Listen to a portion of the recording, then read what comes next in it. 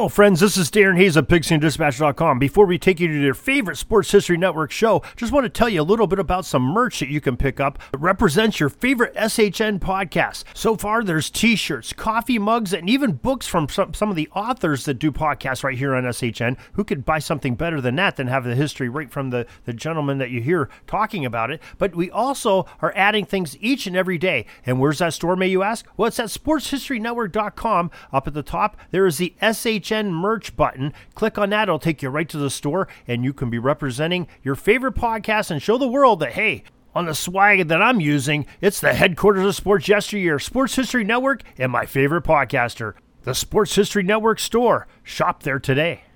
June 19th, 1943, the National Football League declared that the Pittsburgh Steelers and the Philadelphia Eagles would combine into one season for a one-time temporary merger to help with manpower shortages during World War II. We take a look at this volatile combo in this edition, and it's coming up in just a moment.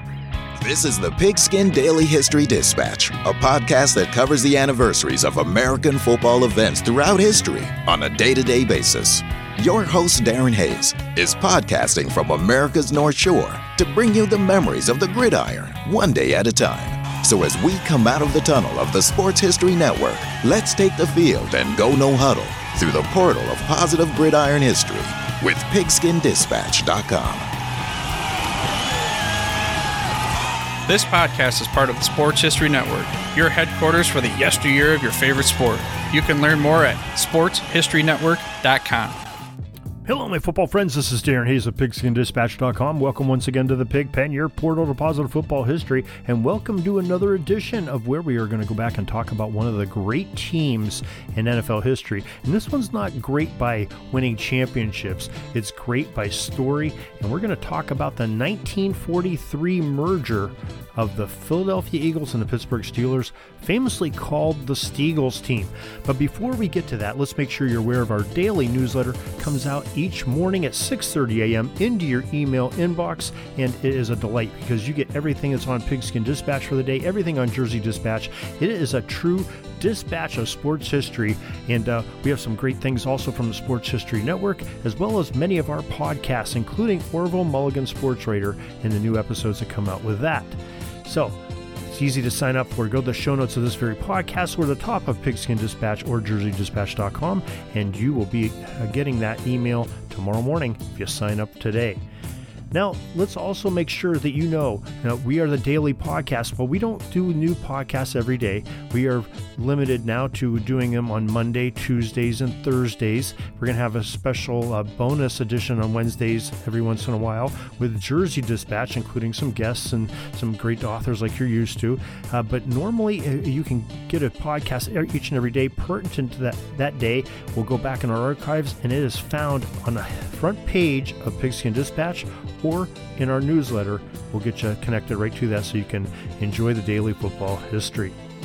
Now let's get to that season of 1943. And on June 19th, 1943, the Pittsburgh Steelers and the Philadelphia Eagles officially merged to form the wartime Steagles team, as they're affectionately called. Now, this exciting chapter in NFL history was done to help the two franchises deal with workforce issues due to wartime America and World War II, all those men in Europe and in the Pacific Theater. Now, the NFL wanted to keep the games going for financial and for national morale issues, and the team's founders, Art Rooney and Bert Bell, they were good friends, and at times they'd even been business partners and in NFL franchises. They combined the coaching staffs. However, those were not as homogeneous as the ownership was, being friends, because we had some interesting personalities there. Now, the Philadelphia Eagles were coached by a great coach named Greasy Neal, and the Steelers at the time were coached by a pretty good coach in his own right and player, Walt Kiesling. So if we go to an article from PhiladelphiaEagles.com on the website, it recants a 1974 interview with Steelers founder Art Rooney Sr. He said, quote, "It was done out of necessity. The war was going on, and most of the players were in the service. A lot of the coaches, too. We didn't have the manpower to field a team, and neither did the Eagles. but we thought we could make it work if we pooled our resources, end quote. Now, remarkably, in all the turmoil, the Philly-Pittsburgh merged squad ended with a respectable 5-4-1 record that season. This is the first winning season that the Eagles team had seen, and only the second for the Steelers in franchise history since both teams formed in 1943. The biggest issue was coaching. Rooney and Burt Bell, his Philadelphia counterpart, made the two head coaches of their teams from the previous year, Greasy Neal of the Eagles, Walt Kiesling of the Steelers, co-coaches for that season. Now, the old saying goes true that John Madden once said, if you have two quarterbacks, you have none. Well, quite possibly if you have two head coaches, you might have none too. And the lesson might be proof in the pudding here in this 1943 season. Because everyone involved, knowing the personalities of these two coaches, figured that this arrangement couldn't possibly go seamlessly, and it certainly didn't. Quote, I thought Greasy was the most stubborn man I ever met until I met Kiesling, end quote, said Frank Bucko Kilroy, an Eagles tackle who played for the Steagles. Quote, they didn't get along at all, and the idea was for Greasy to coach the offense and Kiesling to coach the defense, but they spent most of the time fighting with each other. It was actually kind of funny to watch, end quote. In another quote from Vic Sears, he said, quote, Greasy would put in a play and Kiesling would say, that'll never work. And Vic Sears was an all-pro lineman with the Eagles who became a Steagle.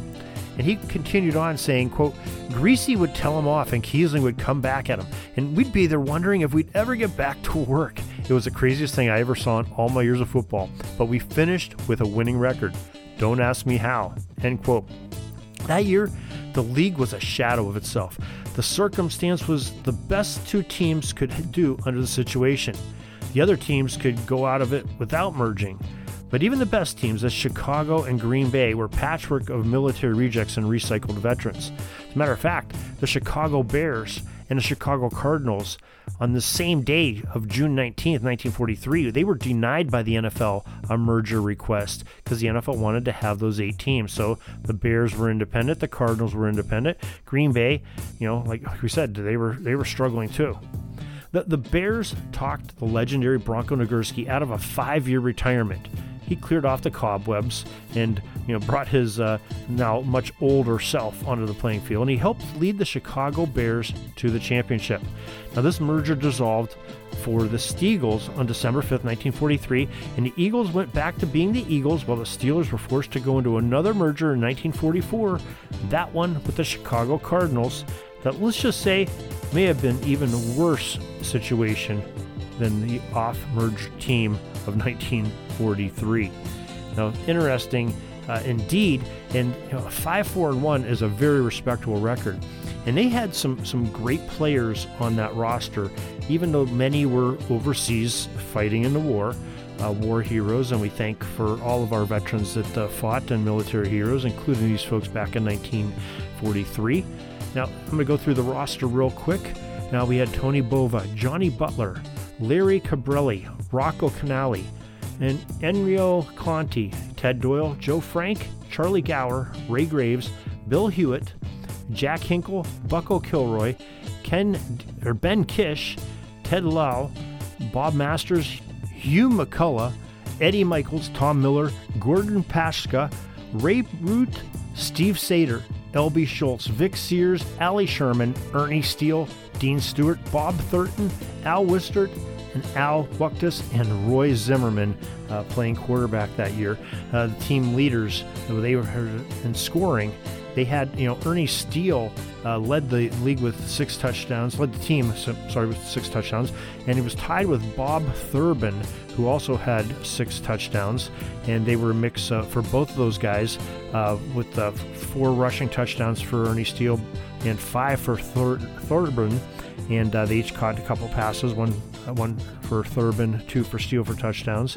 And then coming in second, or tied for third, I guess, or next for third, was quarterback Roy Zimmerman, who ended up having 1 touchdown. Tony Bova had 5 touchdowns. Hinkle had 4 TDs on the season. Johnny Butler, 3 scores for him, crossing a pay dirt. So pretty well-balanced team. They weren't the most powerful offense, but they got things done. 5-4-1 record, not to be too shabby be there. And like we said, the next year for the Steelers merger, not so good, and we'll talk about that at a later time. But until next time, everybody, we thank you for joining us for this little bit of football history. And looking back at that wartime hero, war makes some crazy things when stuff's going on in the world, just like we did a few years ago going through COVID. We noticed some changes in the NFL. Well, they had to do some drastic measures in 1943 too, with a big war going on and so much manpower being committed to that as heroes. So thank you again for joining us, and we hope you join us next time as we talk about some more great sports history and football history. And like we said, we are going Monday, Tuesday, Thursdays for sure, sometimes Wednesdays. So till next time, everybody, have a great Gridiron Day. That's all the football history we have today, folks. Join us back tomorrow for more of your football history. We invite you to check out our website, pigskindispatch.com, not only to see the daily football history, but to experience positive football with our many articles on the good people of the game, as well as our own football comic strip, Cleat Marks Comics. Pigskindispatch.com is also on social media outlets, Facebook, Twitter, Instagram, and don't forget the Pigskin Dispatch YouTube channel to get all of your positive football news and history. Special thanks to the talents of Mike and Gene Monroe, as well as Jason Neff for letting us use their music during our podcast. This podcast is part of the Sports History Network, your headquarters for the yesteryear of your favorite sport. You can learn more at sportshistorynetwork.com.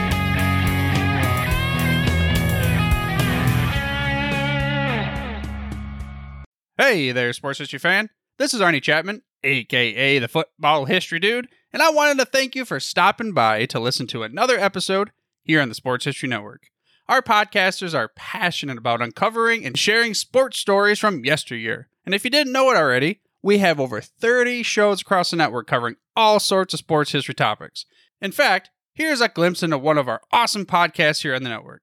Do you wish you knew more about the 100 seasons of the NFL? You're in luck because you found the Football History Dude podcast, where each episode is a journey back in time to learn about the rich history of the NFL. From the founding of the league in an auto showroom, all the way to what it is today, America's favorite sport and a behemoth of an industry. My name is Arnie Chapman. Football is my passion, and I want you to come along with me each week to explore the yesteryear of the gridiron. So hop on board my DeLorean and let's get this baby up to 88 miles per hour. How about that? I bet you're super hyped to go listen to that new podcast, right? Well, to learn about this show and all the other podcasts on the network, head over to sportshistorynetwork.com/podcasts. Again, that's sportshistorynetwork.com/podcasts. Head over there today to find your next favorite sports history podcast.